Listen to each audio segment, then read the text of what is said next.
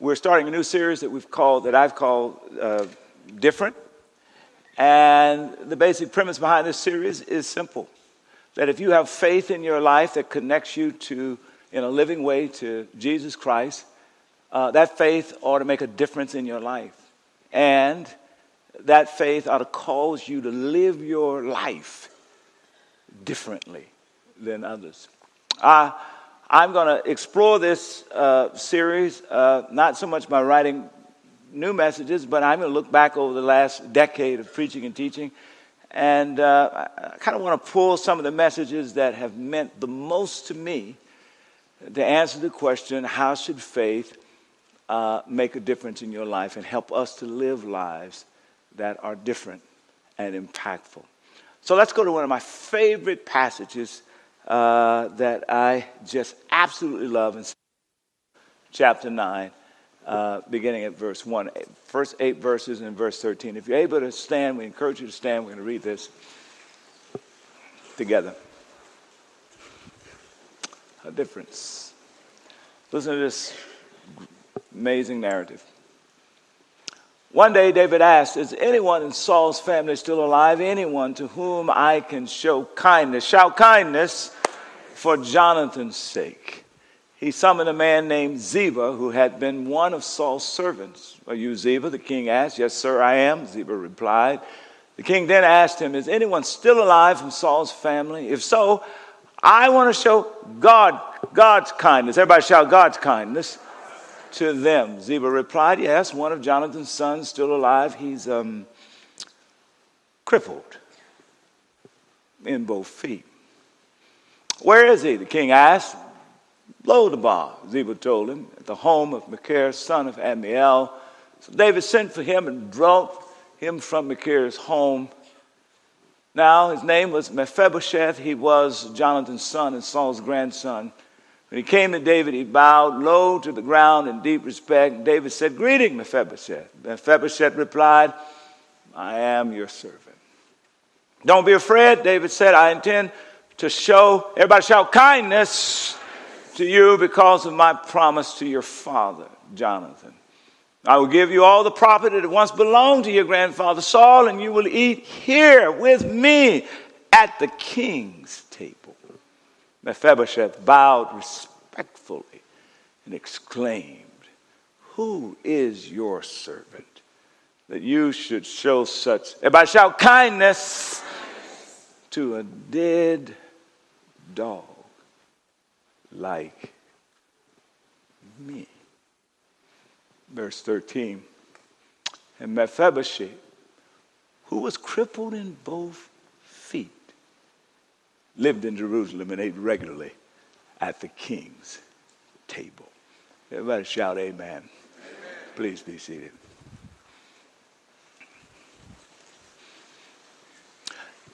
In the first chapter of 1 Peter, you'll find one of the primary disciples of Jesus teaching those who would follow Jesus with these words, "In everything you do, be holy." And then he quotes the Hebrew text from that, where God declares, "Be ye holy, for I am holy." Everybody shout holy.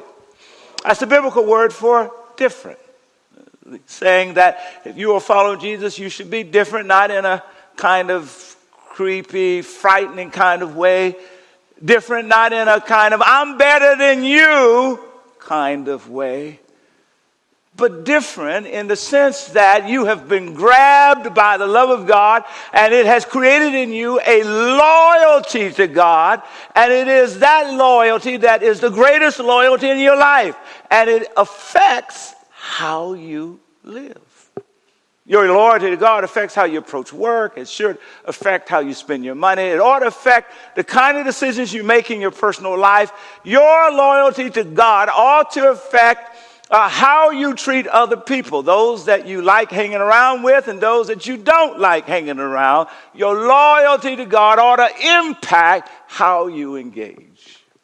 Listen to what Jesus says about this notion of being loyal to God impacting you. And first, in John chapter 13, here's what Jesus says. He says, here's a new commandment I give you. Take all the old commandments, roll it up in this one. Love one another. Shout one another. It's talking to the Christian community that's full of everybody, the good, the bad, the ugly.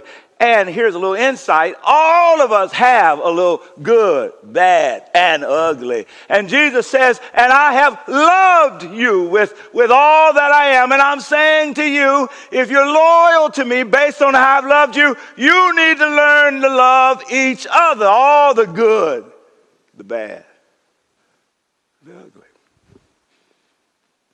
Love, loyalty to God drives a difference. Everybody shout difference. That's what I like about this text. It is really talking about love. And as I back into this text, I on yesterday, I think over 1 billion people, I'm sure you were among them, watched the royal wedding. And I had to prepare for you guys, so I didn't have a chance to watch the royal wedding. But I recorded it. Thank God for DVRs. And so when I get home, after I watch the Warriors, I will then, later tonight, enjoy all the festivities around this remarkable royal wedding. However, while I was preparing, I got a YouTube clip. I don't know, the algorithm, however it happened, popped on my thing. And it featured the fiery preacher, the first African-American bishop of the Episcopal Church. And he preached a sermon for 10 minutes, a 10-minute sermon. And so I watched it, and I was so both impressed and blessed. I mean, here he was in this kind of super formal, stuffy, the queen, the prince, the actors and actresses, everybody was there. And he was both brilliant and funny and just black. I loved it. He was fully himself as he exegeted the text and preached. And I said, whoa, that's the bomb. I mean, if he can preach like that amidst the queen and the princes and all the knights, I'm all right then. I can be black at NBCC, right? Bring my passion and all of that to the table. I like it. Anyway, the power of the PowerPoint of his message was really one. It was all about what? You said it. Love. His point was that the God who is love made all that we know in the world from a heart of love. And if we can release that love, that God kind of love, it can literally not only change our lives, but in fact, change the world. Everybody shout, God kind of love. That's what's actually hidden in this text about David and Mephibosheth. This notion of a God kind of love. It's a radical love that has the tendency of breaking every category that you can imagine and reaching and loving all those who we would tend to conclude is beyond the reach of love. It's in the text, and it's easily overlooked because they use a couple of words to describe it. In chapter, in verse 1, it starts off by saying, David was asking the question, is there anybody in Saul's family who's still alive? Anybody, so that I can show some kindness. Everybody shout kindness. The word beneath that, the Hebrew word beneath that is hesed. Everybody say hesed. All right, hesed. That's the Hebrew word. That is a kind of radical love. We see it again in verse 7 when he says, if anybody is still alive from Saul's family, because ultimately I want to show them God's kindness. Everybody shout God's kindness. Same word, hesed, hesed, hesed. And then we see it again in verse 7 when he brings Mephibosheth before him and he gives to Mephibosheth this lavish expression of grace. He restores all of the wealth and all of that on there. And he says, I have intended to show you kindness, but the word beneath that is still hesed, this God kind of love. Mind-blowing love. We see it in Psalms 23, verse 6. It's easily missed. We read it at verse 6. It says, surely your goodness and what? Mercy. The New Living Translation puts it like this. Surely God's goodness and unfailing love. Everybody shout, unfailing love. That God has a love that finds you wherever you are and never fails you. See, people, we have failing love. It's up today and down tomorrow. But this is remarkable. Hesed. This is another way of translating it is a loyal love. A radical, loyal, unfailing love, or God kindness, if you will, in the text. Now, we see how it works. The two main characters that the text starts off with is Saul. Saul is the first king of Israel. And what's unique about it, in 1 Samuel chapter 9, you'll find how it was that God called him to be king. He sent Samuel the prophet to him, and he said to him, I've picked you to be the first king. Here's how Saul talks about himself. Listen, I like this. He says, essentially, I'm from the smallest tribe in Israel, Benjamin. And my family is the most insignificant family in the tribe. And by implications, I'm the most unreligious, insignificant person in this insignificant family. And you're calling me to be king? I thought that I was beyond the reach of something like that. And it's just a reminder that God is always looking first and foremost for the people who feel like they are beyond the reach of love. I like David because if I fast forward to chapter 16 in 1 Samuel, and Saul ultimately becomes king and he's disobedient and he misuses, and at the end of the day God fires him and shows him that now David is the man that I'm raising up, and Saul is so jealous that he tries to kill David, and God takes Jonathan, Saul's son, and helps to save David. It's one thing to say that I've got God kind of love in my life. It's another thing to be able to recognize God's love when it's happening in your life. And David recognized that when the son of the man who's trying to kill me is my best friend, there must be God loving me somewhere.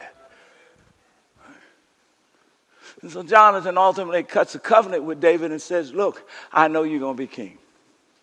He says, I know you're going to be king, not because you're so brilliant, not because you're such a great warrior. You're going to be king. I know you're going to be king because God has declared that you're going to be the next king of Israel. Now, here's a little word in this for anybody here just listening. Listen, when God says you have an assignment, when God says you have a position, when God says I'm calling you to do this particular work, it really doesn't matter how little education you have or how great your challenge is in front of you or who's trying to stop you. If God has declared, I have this for you, the only person can stop you is you.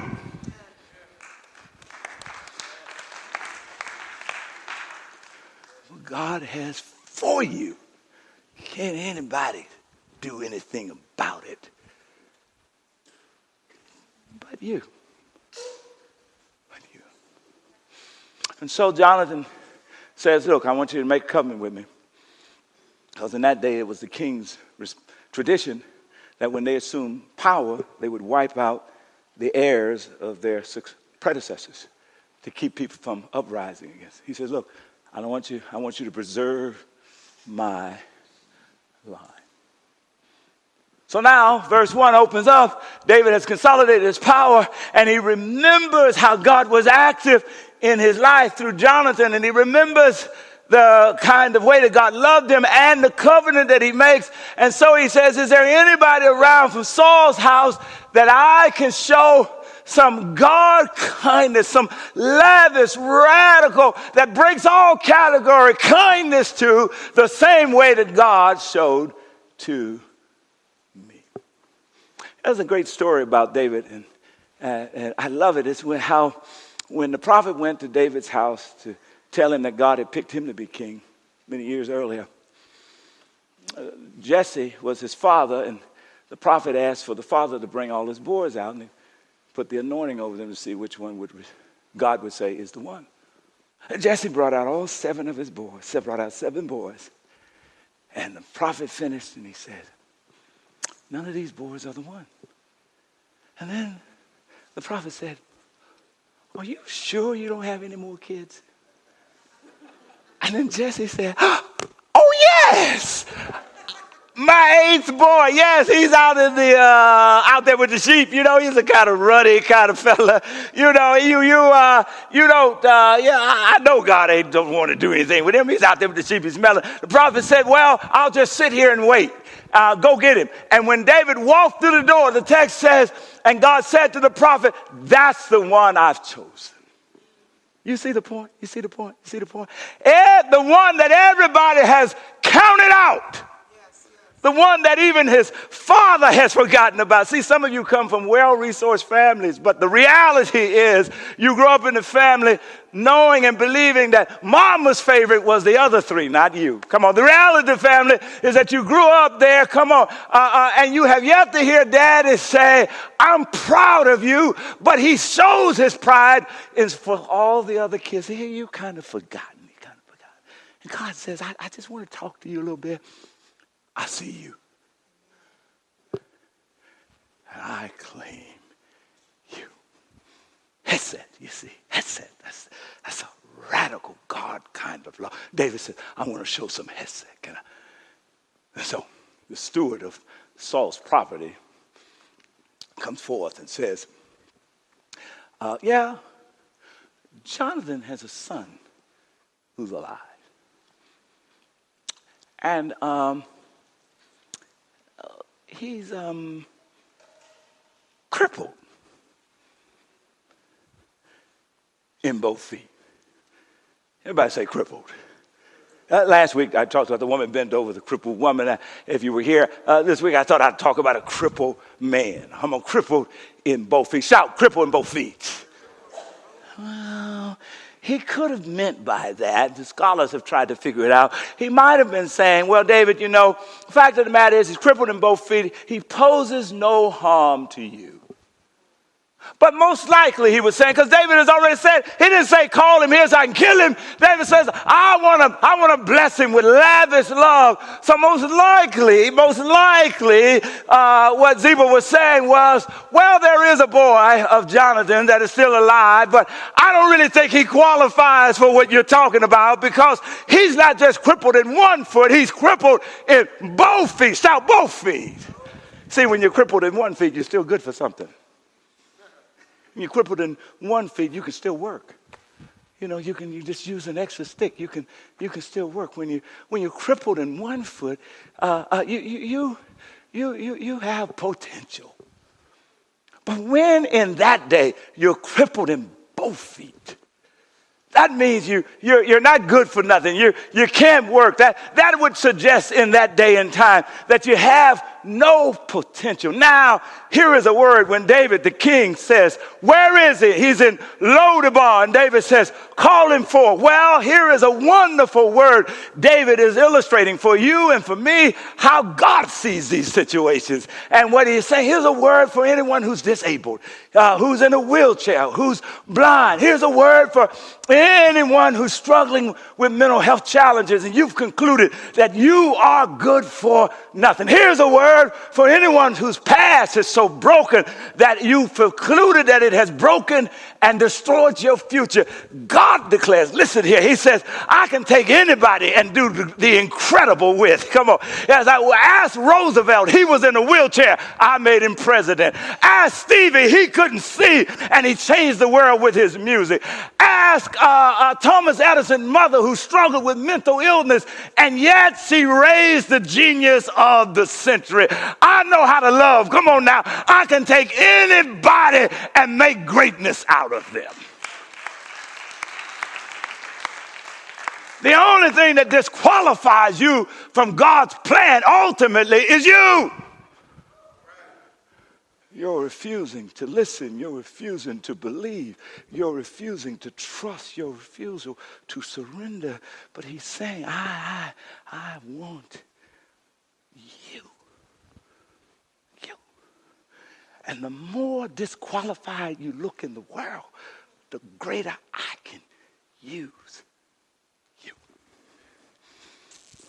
Shout Lodabar. David said, where does he live? Oh, he said, well, he lives in Lodabar.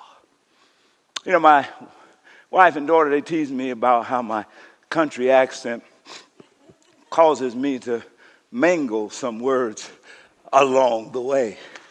And so I said, well, that's true. And I think about this Lodabar. Everybody shout Lodabar. You know, for me, I start talking about it, my country accent gets in. Before I know it, I'm saying below the bar. Come on, when you say it with me, say below the bar. Come on, below the bar. Say it again.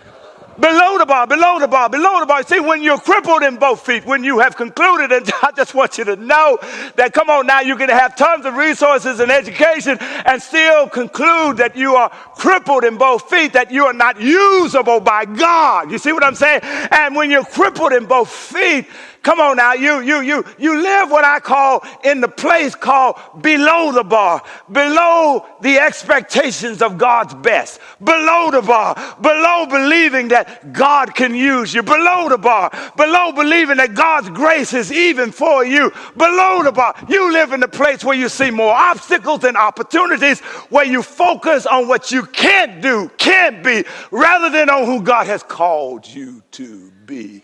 Below the bar. That's where Mephibosheth lived. Below the bar. Let me run a test to see, is your address below the bar? If you were watching the royal wedding on yesterday and you found yourself saying something like this, I wish I was her. I wish I was him. That's probably a sign to suggest that you are living in below the bar. You know why? Because you have concluded that what you see on TV is far more valuable than who you are. You know what you've missed? What you have missed is, you are the only you in all eternity.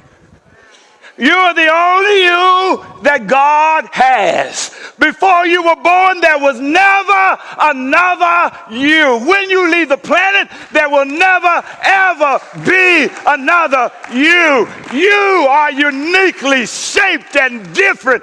And God said, don't worry about trying to be somebody else. You can never be the best at being somebody else. You can be the best being who I've called you to be. Be the you I made you to be.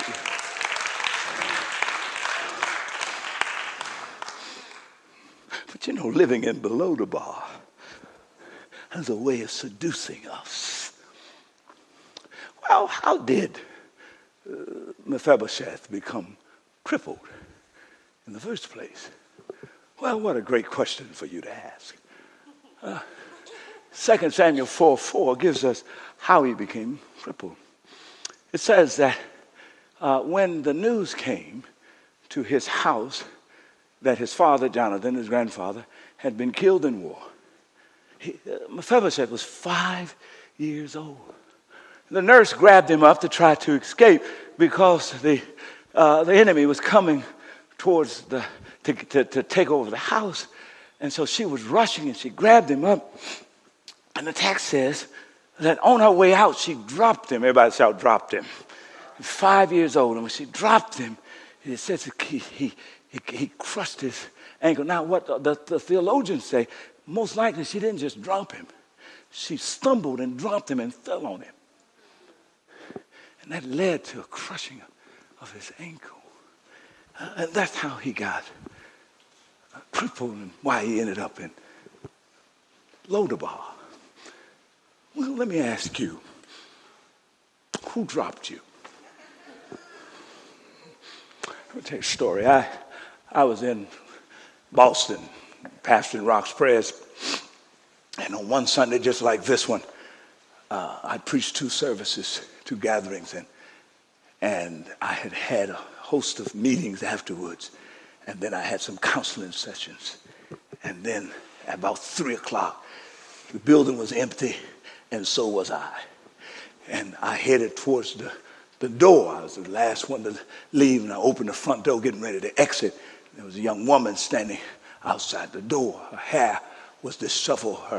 Her clothes were dirty. Her breath was perfumed with alcohol. And she said to me, "My life is in a mess, so I'm looking for the preacher. Can you tell me where he is?" And I was exhausted, y'all. I wanted to say, I don't know where the preacher is. And, I want to come back next Sunday. I'm just being fruitful. Can I just be honest? I was exhausted, but the integrity within me, I felt like God was watching. I'm standing in the church. I just was, to be honest. Come on now. I said, "I am the preacher." She said, can you help me? My life is in tatters. Can I just come in and talk to you for a few moments? And I wanted to say, well, can you just come back next week at about 11 o'clock afterwards? But then I remembered that I couldn't remember, talking about Himself, God Himself. I could not ever remember a time when I turned to Jesus and He said, "Come back next week." Come on. And so since I'm representing Him, I needed to bear some more grace, some hyssop. I said, "Come on in." She sat down in the pew, and I sat in another in front of her, and she just laid it out. She said her mama won't talk to her. Her sponsor has lost confidence in her. She said that she's lost confidence in herself. She said, "Every time I try to get it right, I mess it up. And I mess it up, and I mess it up, and I mess it up." And she said, "Can you help me?" And I sat there, and I thought for a moment. I'm thinking, I can't help myself. Come on. Because we all got some good, some bad, some ugly, do we not? Come on, we all got some stuff, and this stuff is complicated. But if you are open to the instrument of the God of creation who made everybody, come on now, He can drop something right in the moment when you need it. So I sat back and I said in myself quietly, "God help," and He dropped an insight. And then I said to her, I said, "You've told me about all your pains." I said, "Now, what I need you to do now is tell me about the pain." She said, "Excuse me?" I said, "Yes." I said, "We all have a pain that's bigger than all the other pain, that drives us in the wrong direction." I said, "It's usually rooted in our childhood." In other words, I was trying to find out who dropped her. And she said, "Oh, I don't." She said, "I don't understand what you're saying. My life is just." I said, No. If you would just be quiet just for a moment and allow the silence of the sanctuary to sink in, just be quiet and get in touch with your feelings. And I believe you will remember the pain. So let's just be quiet just for a moment. And in a few seconds, she broke the quietness. She said, "He left me." And I said, "Who left you?" She said, "My father." And she began to describe the situation. Like Marco, the prince that got married yesterday, she too was biracial. Her father was African American. Her mother was an Asian American. And they had come to Boston. She was 12 years old. She was, in fact, the apple of her father's eye. She talked about how he loved on her and cared for her. And then one day, he was gone. With no explanation, And next thing she knew, there was a divorce. And the next thing she knew, she just couldn't find him anywhere. No word from him. And for 15 years, she said she searched for him. She searched for him. And finally, she discovered he was in Florida. And when she flew to Florida, she discovered that when she arrived one day too late. He died the day just before she got there. See, her father dropped her at 12. Crippled her in both feet. And when I heard that, I realized what was going on. See, she had a hole that was vacated because of the absence of her father. And so I began to talk to her. I said, I understand that your father has been missing from your life, but I want to give you a word. Here's the word. You did not come from your father and mother. You came through your father and mother. You came from the creator of the universe. He ultimately is the great parent of your life. And I just thought to tell you, he has loved you with an everlasting love. Hyssop, come on now. He has never forsaken you, never abandoned you. Come on now, from the crack house to the church house. He's been with you every day. And he's saying, let me love you. I can love you better than your daddy loves you. And I wish you could have seen the reaction that took place. The action that took place. Come on, can I just ask you, who dropped you? Who dropped you? See, there's not much difference between me and that woman. And I hear you now. You say, wait a moment, Pastor, wait a moment. Did you not say that her hair was disheveled? I did. Well, Pastor, you don't have any hair. What do you mean? There's not much difference between the two of you. You said that the clothes were dirty. Your clothes not dirty. Come on. Did you say breath got alcohol? You don't drink. You don't drug. You don't do any of that. No. Well, how are you comparing yourself? Because I got dropped, y'all. The reason why I love this text is because life dropped me. When I was 6 months old, I broke out with infantile rash that left me scarred for life. Life dropped me. When a year later, my father dropped me. He showed up after the hospital and said, you're not mine, and rejected and abandoned me. Come on now. And I ended up in Lodabar. Come on. While I was in Coshada, I was growing up, and I was destructive because I didn't know about his hyssop love. I just felt ugly, so I acted ugly. Felt stupid, so I acted stupid. I'm telling you my story. Nobody would have believed. As a matter of fact, I ran into one of my former teachers a few years ago. He's now a pastor, and I was a pastor. We were going up the pulpit together. He said, Hurmon, is that you? I said, yes, Reverend, because he is me. He said, Hurmon, I still have nightmares about when you were in my class. Nobody would have ever believed that the young man who would take rubber bands and put them together and take little strips of paper and turn it into slingshot paper, come on now, and pop young ladies on the backside. Nobody would ever believe he would be a pastor today. Come on now. Nobody would ever believe that young man would sit in an auditorium would make spitballs, come on, and throw it on people all over the place. No one would have suggested he's going to be, preaching on a Sunday morning. Nobody who knew him then, teachers who prayed, Lord, please don't let him get in my class. None of them would have believed that this young man, come on now, God would pick him up and turn him around and turn him right side up and bring him to where he is. But I tell you, I ran into Jesus, y'all. I ran into his hyssop love, his grace, his forgiveness, his purpose, his power. And even though I was crippled in both feet, God lifted me to where I am today. That's the God that wants to love you. It's a radical kindness. Breaks all category. It restores. Everybody shout, restores. Restore from what? Restore what? I can hear the questions you're asking. I like the way restore from what. Watch the text. Watch the text. Verse 6 says his name was Mephibosheth. He was Jonathan's son and Saul's grandson. He came to David and fearing that the king would wipe him out. The Hebrew means he fell on his face. He said, by demonstration, I'm your servant. Don't kill me. See, some of us won't go before God because we're afraid he's going to kill us. we've got stuff ringing in our ears about what we learned early on, about how God treats folk who are bad. And yet, did I not tell you earlier that everybody has some bad, some good, and some ugly? Did I not tell you that? And so we are afraid to go before the God of lightning and thunder. But that God showed up in Jesus. Come on now. And he says that if you grew up in a house of tragedy and pain, that's the house of Saul. I've come here today asking, where are you? Can you come? I can see this man. Lord have mercy. I can see this fellow crippled in both feet, y'all. And it's hard to get around him.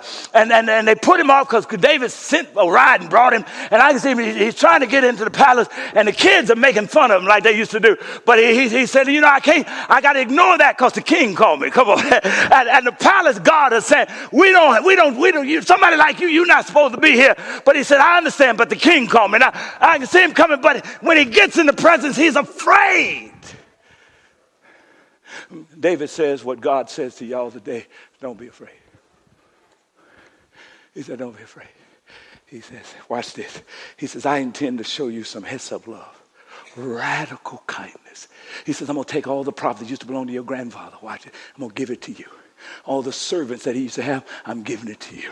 All the property, I'm giving it all to you. And guess what? You're going to sit and eat at my table. I'm going to treat you like my own son. Well, shout restore. Okay, you see what life will do in Lodabar is that it will damage your self-perception.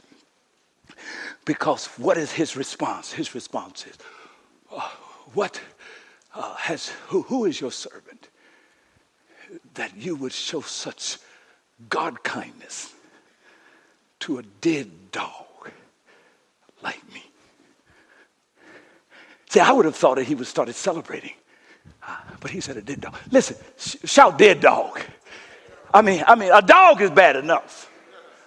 But even a dog has some potential to bless. I mean, if you tell a dog go fetch, he'll go get your shoes and bring them. Come on.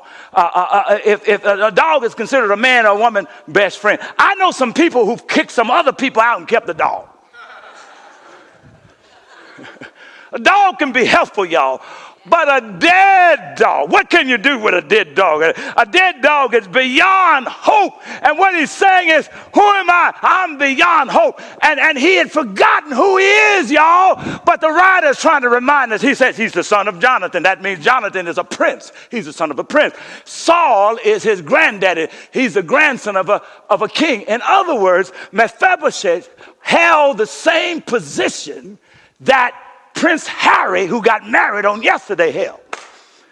Come on now.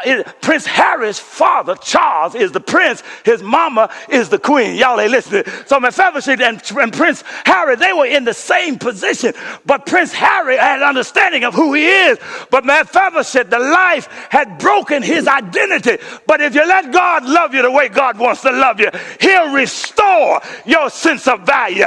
He'll show you, come on now, you are worth my sending my son, dying on Calvary's cross, getting up to give you what you can't get on your own.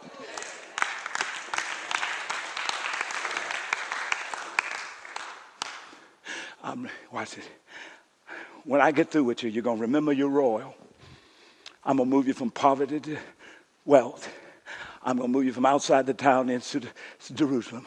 I'm going to move you from a place of no influence to sit you at my table where all the affairs of states are discussed. And now you have great impact. In other words, just let me have your life and give me time, because it won't happen overnight, but over time. Come on now. If you would just execute what I tell you, I'll take your upside down life and turn it right side up, because that's just how I love y'all. Isn't that amazing? But all you have to do is to be able to believe it. Well, let me tell you the test of my belief. And this is why I conclude. Notice how this story ends.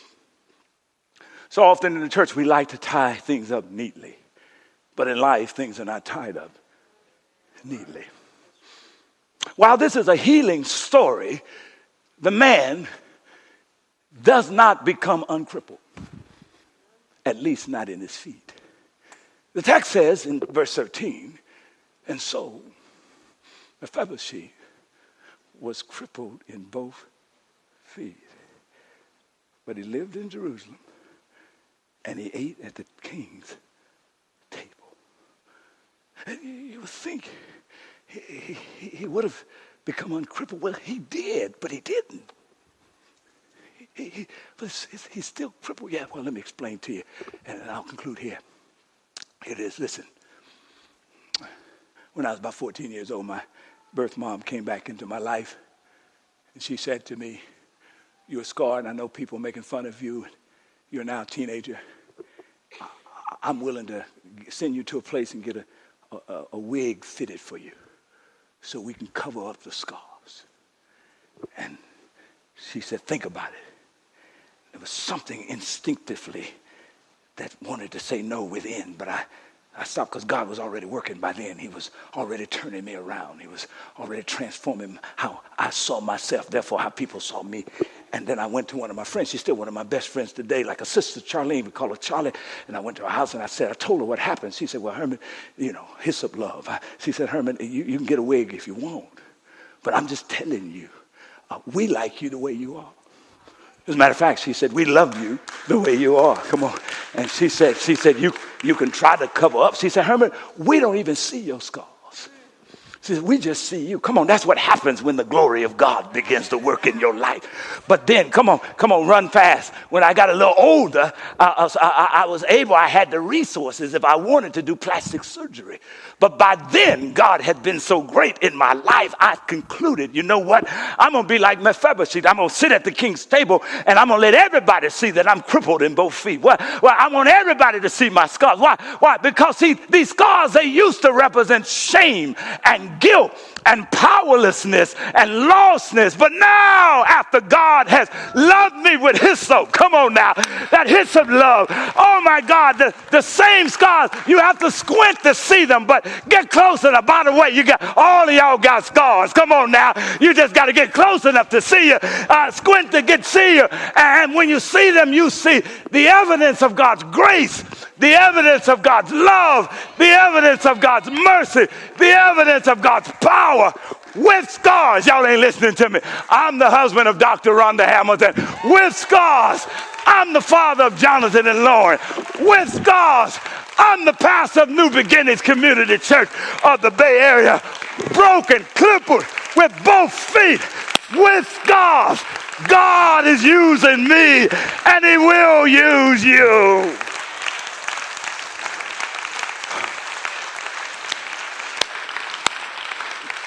Praise God. See, so what I've just explained to you is why I try to be loyal to God. Because of how he has loved me.